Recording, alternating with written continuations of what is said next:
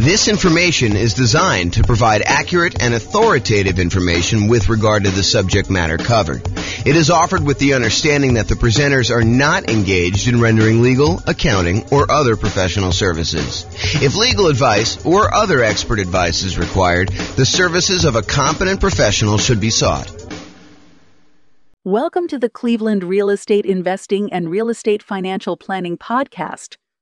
Learn all about investing in real estate in Cleveland, Ohio, with a combination of real estate financial planning and modeling with numbers specific to Cleveland, plus syndicated, more generalized recordings of live and pre-recorded real estate investing classes, not all of them specific to Cleveland.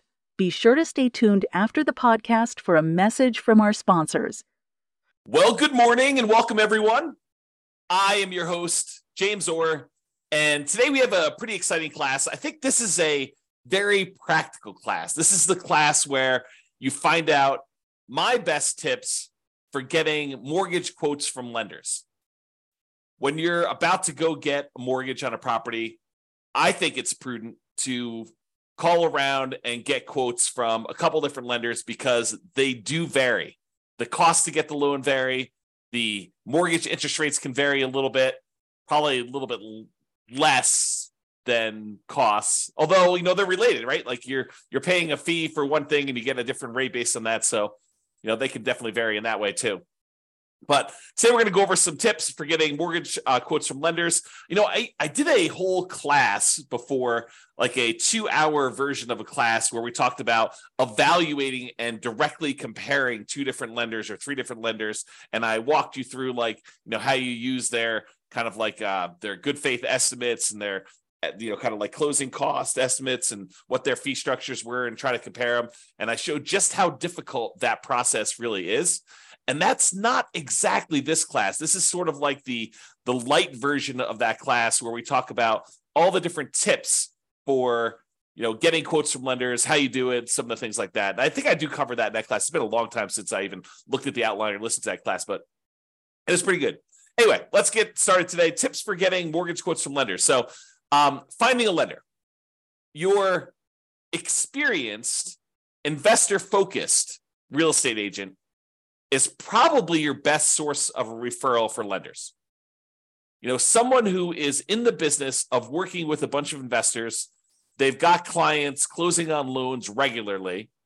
They probably know, maybe not the best, right? Because they may not have experienced the best, but they probably have some pretty good lenders in their queue of lenders that their clients, their investor clients have used and have had good experiences with. And especially when you have some clients that are, they're like the type that will call 34 different lenders to get all the different quotes. And they'll say, okay, I've narrowed it down to these 3. They're all really similar. I think I like this guy best. That is the type of client that can help a real estate agent sort through a very large list to do that. And then, of course, the agent has the benefit of saying, hey, look, I can't say that this is obviously the best lender, but this is a good lender that my clients have had good experiences with, and not saying that you won't have, the unusual, weird experience with them, but overall, I think they've been really good.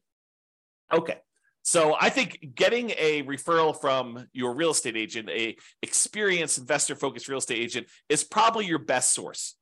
I think your next tier for finding a lender is attending a local real estate investor meeting, meeting lenders there or meeting lenders on your own, other real estate investors that asking them, hey, I know you just bought this rental property. Who'd you end up using for a lender? Tell me about the process. Who'd you interview? What'd you find out when you interviewed them? Who had the best rates? Who was going to give you, some extra help or they were a good resource for different things. They all can be good sources of referrals for you to find great lenders. You can also call, multiple banks and or mortgage brokers, cold call them. A lot of them are advertising, but I think you will find that real estate agents and kind of other local investors are going to be your best source there. Now, realize, I want to point this out because I don't think a lot of folks realize this and understand how big of a deal it can possibly be. Not that this comes up that often. I want to do 2 simultaneous things for you. Number one is I want you to realize just how significant of a consequence this can be for you. But then I also don't want to scare you because it doesn't happen that frequently at all. But it's a good reason to understand why you may want to put a lot of weight into this lender and not maybe use one of these random people you've never talked to before to save $50 or $500 or even $5,000, because it could be pretty rough for you if things don't go your way. And I'll explain this here in a second. So when you go and you buy a property, you as the buyer are under contract with the seller of the property as another party of the contract. What you will notice, though, is that the lender typically does not sign the contract. Why doesn't the lender sign the contract? Because the lender is not a party to your contract. They're not one of the people that has obligations in the contract itself, which is an interesting subtlety when you think about it, because we're relying on the lender to perform, but they have no contractual obligations in the contract itself. Now, if they really poop the bed, could you probably go after them? And, especially if you actually had harm, could you go after the lender and say, you didn't perform to this? And depending on what the reason was for them not performing, could you maybe have some recourse? Sure, maybe you could do that. But I don't think it's as clear cut as that most of the time. So the reason I'm making this as a point is if the lender that you choose, and it's your choice, you choose the lender, right? You as the buyer choose the lender.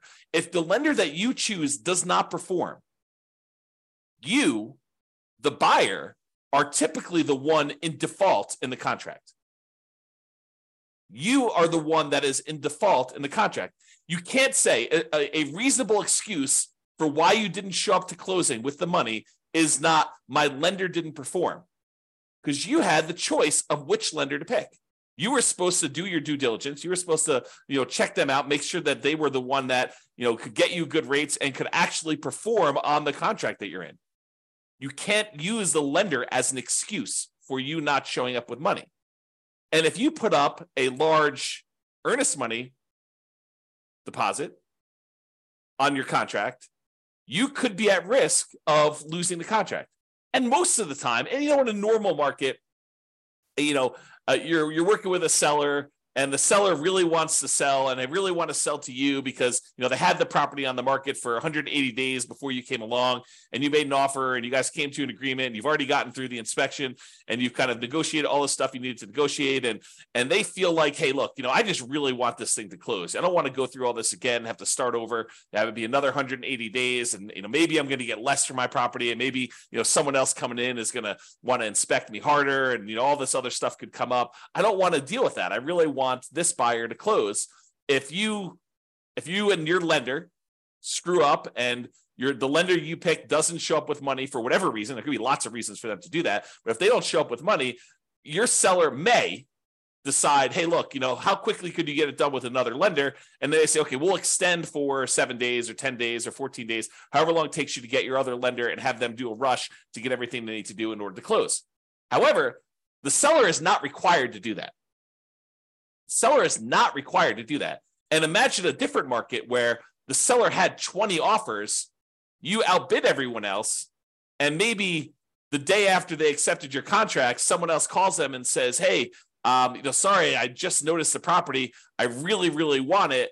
What was the winning offer? Your agent or the seller tells the new buyer, the 21st buyer that came along, what the winning offer was. And that particular seller's like, oh, had I only known, you would have offered me $5,000 more than this other guy. Well, if this one falls out, then, you could definitely have it for $5,000 more. And the guy's like, that would be great because this is my perfect property.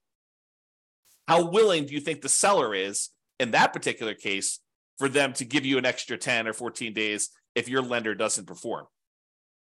I think it's less likely. And then you're out your earnest money because it's not like the earnest money, you get that back if you didn't perform, all the way up to closing. A lot of times your deadlines, all your deadlines for making sure your lender is in place and you've approved your financing, that's usually not the day of closing. That's usually a couple of days before. And it may vary a little bit market to market, depending on what is customary in your market. But in a lot of markets, it is like your deadlines, your last deadline to object on something are a few days before closing because the seller is wanting to make decisions based on you moving forward. They need to know that, hey, look, you're good. I'm ready to go. I'm showing up at closing and everything's good to go there. So realizing that using a random lender gives you a random chance of closing. That may be that they'll perform, but they may not perform. And remember, the lender is not typically a party to the contract. You as the buyer are, and you choose the lender. If the lender doesn't perform, you are in default as the buyer, not the lender. Okay. Now we have that entire separate class I mentioned on evaluating mortgages and comparing lenders. So I'm going to put a link up to that here in the show notes, or in the kind of like panel for coaching clients, stuff like that. All right. So let's talk about some tips for calling lenders. A few days ago, I covered the loan comparison worksheet. I showed a little picture of it on here, but this is a good little tool if you're going to call up your lender just to kind of, see what the different rates are. You can write them down just to kind of keep track, or you can write it down on a piece of paper. It doesn't really matter, but this is a good tool for you to be able to see what the rates are, what the costs were, what the PMI rate was, if you're doing a, less than 20% down loan, and then you can see what the payment would be for that. And you can kind of compare. So it's a good tool for doing that. So if you're going to call multiple lenders, and not every one of my clients would call multiple lenders, right? Sometimes it's a lender that they've used before, and they're like, look, they have all my stuff.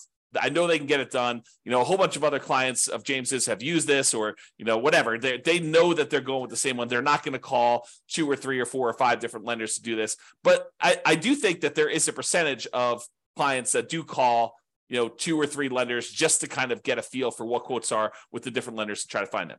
So if you're going to do that, you're going to call lenders and try to compare quotes, ask for the rates, and do that on the same day.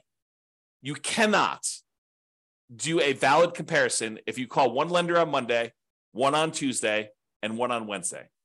It's not the same. Rates change every day. So you can't compare Monday's rates to Tuesday's rates, or Tuesday's rates to Wednesday's rates. And I happen to see someone who is on the webinar right now who had a very interesting experience like this, where we were in the election period and they were looking at a property and they were pretty comfortable in the rates that they were getting. And then they called their lender on the next day, and there was a lot of chaos going on in the marketplace, a lot of uncertainty, and the rates had changed a lot. So imagine you had called one lender on one day and you called another lender on another day, and those rates were vastly different, not necessarily because the lender was more expensive. In fact, the one that had the higher rate may have been the cheaper lender, but because the rates themselves had changed. They can change a lot day to day. So you have to call them all on the same day of doing that. Okay. Now, when you call the lender, a lot of lenders, not all of them, but a lot of lenders are going to want to pull your credit score. They're going to want to tell you, look, in order for me to give you a valid rate, I'm going to need to know your credit score. And that is true. It is true that in order for them to give you a valid quote and estimate cost, everything like that, they're going to need to have your credit score to do that when you finally do the loan. But when you're calling around to 1, 2, or 3 or 4 lenders, you don't necessarily want all of them paying your credit report all at the same time. And so for that reason, what I would recommend you do is, tell them, look, either have the first one do it so you know your credit score, or use one of these services where you can estimate and hey, look, my credit score is 785. So why don't you just give me quotes for stuff above 760? Say it's 760 or better, or use 760. And I'm pretty sure that I'm going to be above 760. And so you can just kind of get a comparison of everybody at a rate. So either you tell them, kind of what you estimate your score to be, and say, look, if I decide to go with you, we'll verify my credit score then. Right now, I just really want to get a feel for how your rates and fees are. And then if I decide to go with you, then we'll do that. So I'm telling everybody my credit score is 760. Let's go ahead and get rates at those. Then they'll pull rates at 760, and they will figure out what the current rates are and current costs are for someone who has a 760 credit score. In general, I only let the lender who is going to actually do my loan pull my credit, partially because I lock my credit down. I don't want to have it open at this period of time either. Okay. So only the one that you choose. If you don't know your credit score, have your first one pull your credit if you want to do it that way. And then maybe you have it ping twice, which isn't going to be that big of a deal. The credit reporting companies, they understand when you're shopping for things, sometimes you'll have more than one soft pull on your credit for that. Okay. So tell the others that you're calling when you're doing the comparison what your score is. And if you decide to use them, you'll have it pulled then. Then ask questions that are important to you. And I'll give you some ideas of questions on the next couple slides of things that you may want to ask. Now, I want to warn you. You really don't want to go and interrogate your lender. You don't want to go and say, tie them to a chair, put the little bag over their head and waterboard them and say, answer these questions, answer all of them right now. And you don't want to do that. You really want to ask the most important questions that you have for your lender and to get the information you need to be able to make a good comparison. And I think what tends to happen is we tend to ask more questions to the lender that we are likely to choose. If you get quotes from the lender and the rates are like much higher than everyone else, you can ask like 1 or 2 or 3 qualifying questions, but you're really just sort of almost being polite at that point. Really what you want is the one that you are going to pick. That's the one you're sort of verifying all the different stuff with to kind of move forward.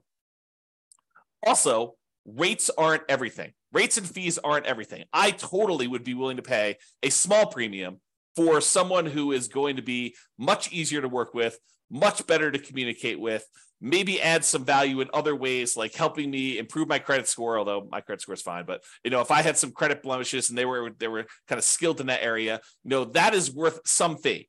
Is it worth, paying 0.5% more on a loan? Probably not. Is it worth $500? Probably. Is it worth $1,000? Probably. $2,000? Yeah, maybe. I think depending on what it is, sure. But I think you need to find like where your comfort level is and what you're willing to pay for. You're not just paying and trying to minimize everything. You're not trying to save and squeeze every little last penny out of the deal. I think that's a penny wise, pound foolish approach to doing this business. Okay. Will they go the extra mile to help you get approved? I've definitely had lenders who have gone to bat for clients in the past with underwriters kind of fighting for their case and their situation. I've also had lenders in the past where we've had some really unusual, wacky things going on with appraisals where they have eaten appraisal costs, some very expensive appraisal costs in some cases, because they wanted that client as a repeat client long-term because they know that they were going to buy a lot of properties. Okay. So just realize that it's not always about minimizing price. All right, let's talk about some of the lender questions just to give you some like tips for when you're calling a lender and you're asking them some stuff here. So one of the things is, what expertise do you offer for putting the financing together? So tell me about your experience, like what sets you apart? Like why are you different from everyone else? And let them kind of talk about it. Let them kind of sell you on why they should do business with you. And then maybe ask them, do you know specifically about financing programs for nomads? I think that most lenders are not going to know what the nomad strategy is. So you may need to educate them.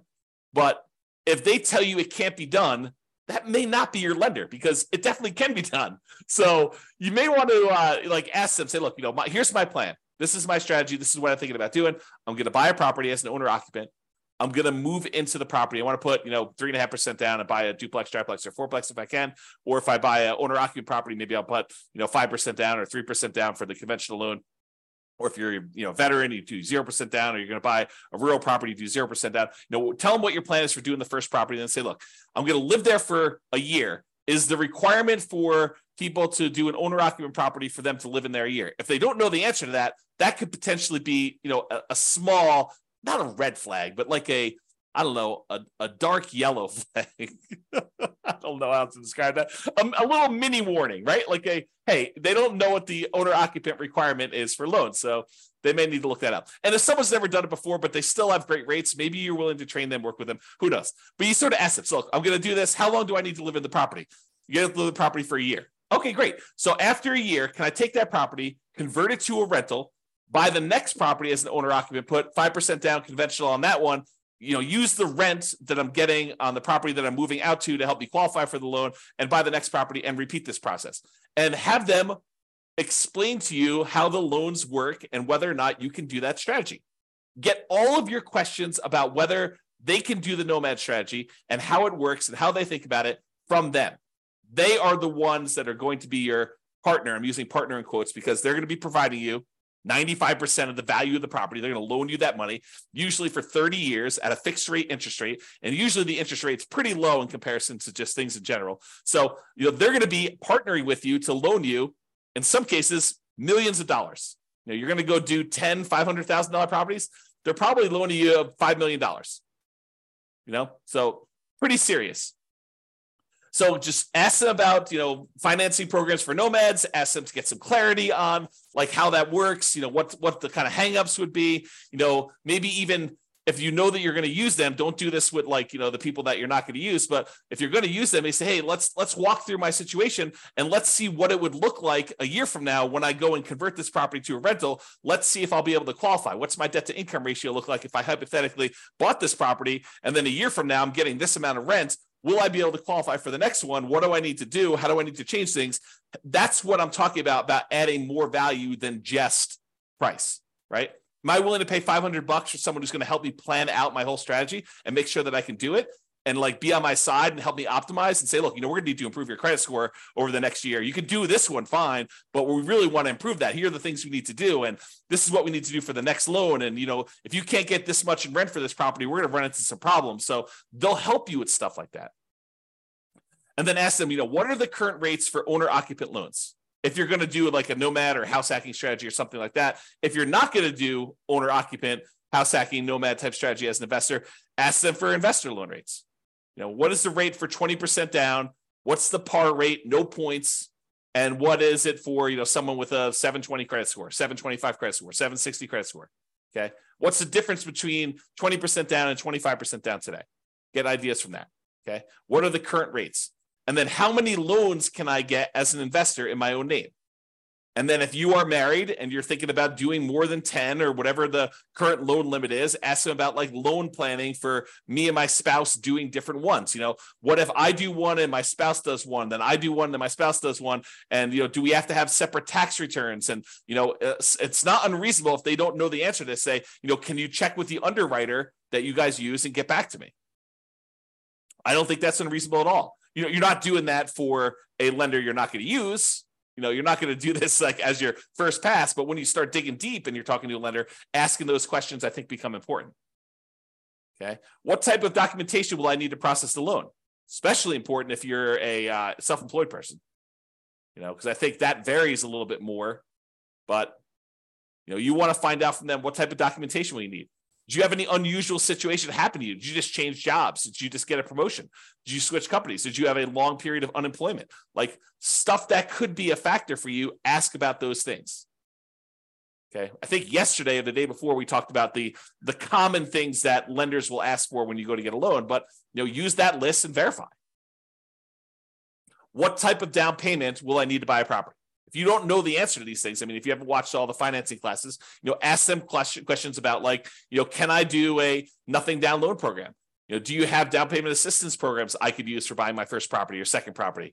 Can I do a VA loan? I'm a veteran. Do I have, what do I need in order to do that? What do I need in order to do a rural property USDA loan? Or, what about this 3% down conventional or 5% down? But ask them, if you don't know the answers, ask them for the different loan types and get clarification on, what's the difference between these? What's the difference in rates? What's the difference in that? That's part of what that spreadsheet, the loan comparison spreadsheet, is for. It gives you spots to kind of fill in the blanks, but they may have additional loan products that I don't know about right now, or that have changed since I did this class, or, that they just have specific access to. It's unique to them. Okay. So what about fees and team? So about fees, how do I pay you for your service? And in most cases, they're going to tell you, look, you pay this sort of fee when I get the loan or whatever it is, or in some cases, they may charge you an upfront fee or whatever they're doing, but understanding how you pay them for their service and what the fees are, I think it's important. Is there a fee on loans that are closed? I think that's a common way that they get paid. And what is the fee? Is there a fee? It's not written down here, but is there a fee if I don't close?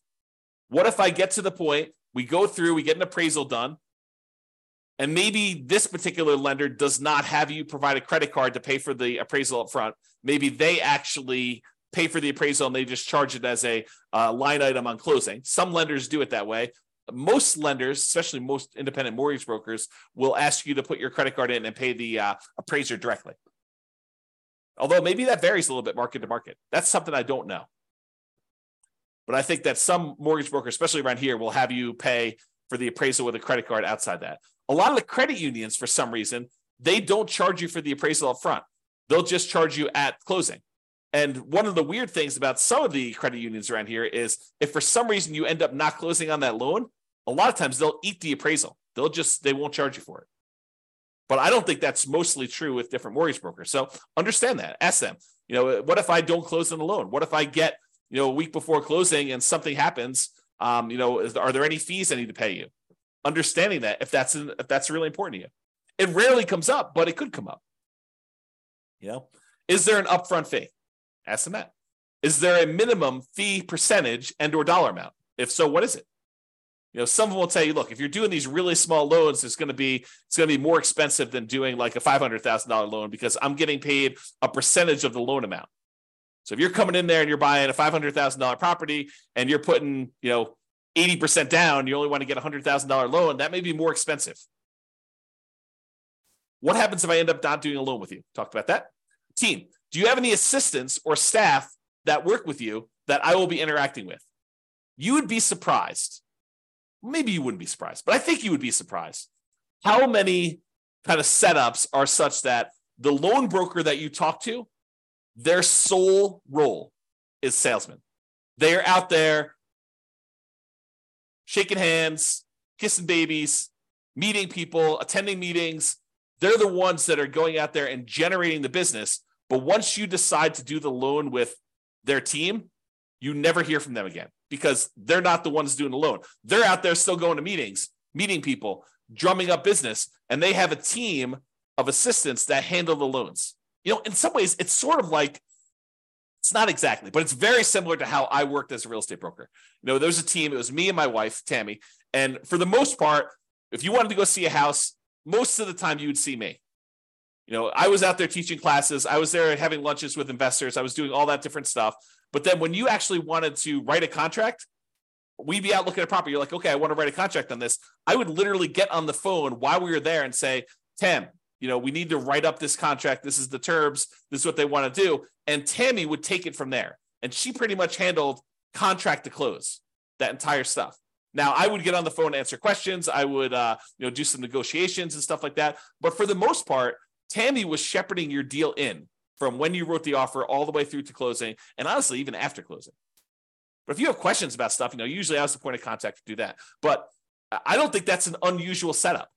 Having someone who's really good at, they call this the rainmaker role, right? Like the guy who's out there, gal who's out there generating the business. And then there's the people that they have the detail-oriented, attention to detail, filling out the contracts, following the paperwork, the kind of sitting in the office. And honestly, it's probably a better setup. At least I will tell you my experience is it's a better setup. Because if you are constantly distracted, you're like, hey, look, I'm filling out paperwork and doing your contract. And then, oh man, it's 11 o'clock. I need to go show another property to so-and-so. You get like out of your groove and then you got to come back to it later. And you're like, where was I? Oh yeah. Oh, I was doing this. And then things can happen. Right? Like you get distracted, you like go to a meeting. I'm sure this is true of like other people in other jobs where you're doing like your core competency type work. And then you have a meeting in the afternoon and then your whole day is blown because you like can't really go deep into the work you need to do because you have a meeting in an hour and then the meeting lasts, an hour and a half. And then at the end of that, you're like, oh man, I had all this meeting stuff. I don't really have enough time to go deep into the work. And so you're distracted and you're hard to do the stuff that you really need to do. But because you can't switch back and forth easily, I guess is the way to describe it. So you want to know, who am I going to be dealing with? And so in some ways, you want to know if you're going to deal well with them, not necessarily the sales guy. The sales guy could be awesome. It could be like super friendly, friendly with everybody, the kind of like backslapper, really happy, all friendly, be around. And then the person you're working with could be like total meanie who just is like, like not very friendly at all and not very good at answering questions, but I don't know. Not saying that Tammy's that, but that's I've seen stuff like that before. All right. What would I be dealing with you on directly? And what would I be dealing with them on? Just kind of getting some clarity on that. All right. References. So what percentage of your business is from new clients? What percentage is from repeat business? I will tell you this changes over the course of a career. When you're brand new, everything's new. All of it's new business, hardly any of it is repeat. But you get to a certain point, especially if you stop doing business generation things, that the majority of it is from repeat business. Or it should be. If it's not, that's a warning sign, right? What percentage is referred from existing clients? This was a major point for me. Like we had a lot of existing clients referring people. And if they're not getting referrals, that's probably a sign that the quality of their business may not be what they think it is, right? Because you should get referrals in this type of business. Now, if that's like, if someone tells you, I don't get very many referrals or something like that, it could mean that they're new, which is definitely a possibility. And in a business like this, sometimes people cluster together. Sometimes their clientele is relatively young, new people, and there's not a lot of them necessarily buying houses, as an example. Or maybe it's really, really old people and they're not buying houses. Or, so it's like, you got to understand a little bit more. You can't just use this as a number and make a decision based on this, but it's something to think about. Here's another question. Do you have a few, that means 3 in my mind, existing clients that you worked with in the last 6 months? That does not mean friends from high school. You want recent people, ideally ones that are sort of arm's length transactions, although in this business, it's a lot of people that you know, so it's hard to get truly objective sort of separation that I can call as references. You probably want to get investors, nomad references when possible. Someone who is doing something similar to you. It'd be helpful to understand that. Which goes back to like how we told you about how to find them to deal with. If you find an investor who recommends them, well, then you already have talked to them. You got to get that reference already. And I realized that this is what you tell the guy you're interviewing, or the girl you're interviewing. Hey, I realize people don't always agree. If I happen to stumble upon your most troublesome client, what would be their biggest complaint about your service? And then here's a warning. If they say they've never had a problem, they've probably not had enough clients, because problems naturally come up in business. I know that I've definitely had clients that were like, oh, that was a little rocky. And it's natural. I mean, things come up that were unexpected. And I don't always cater to what everyone thinks things should be like, right? Some people tell me, look, you should do this. I'm like, that's just not my business. That's not how I do it. I'd have to think of an example, but that's just not how I would normally work things. Have you worked with any real estate investors, nomads that have invested like I'm doing? And can I tell them about your service? So in conclusion, get a referral to find a great lender to reduce the risk of being surprised. That's really what we're talking about. We want to reduce the chance. It's not saying that you will never be surprised, even with a known entity, right? I have a saying, and I'm not sure if it's 100% true, but I think every service provider goes lame at some point. At some point in time, something happens where the wheels fall off because they're distracted, they're trying to grow, they're trying to expand in a different way, they've got staff turnover, they've got personal problems, but there's all sorts of reasons why at some point in time, every person, every service provider, every person this is probably true of every employee, right? Like at some point, something goes wrong and something happens. It is the extreme rare case where someone will have a perfect record and nothing will ever have gone wrong. So what we're trying to do is reduce the risk, not eliminate it.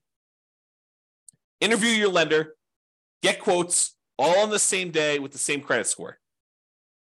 And then have a conversation, not an interrogation. Don't waterboard them based on the interview questions and some of the ideas we've given you based on that. Okay? That's all I got. Any final questions? I don't see any.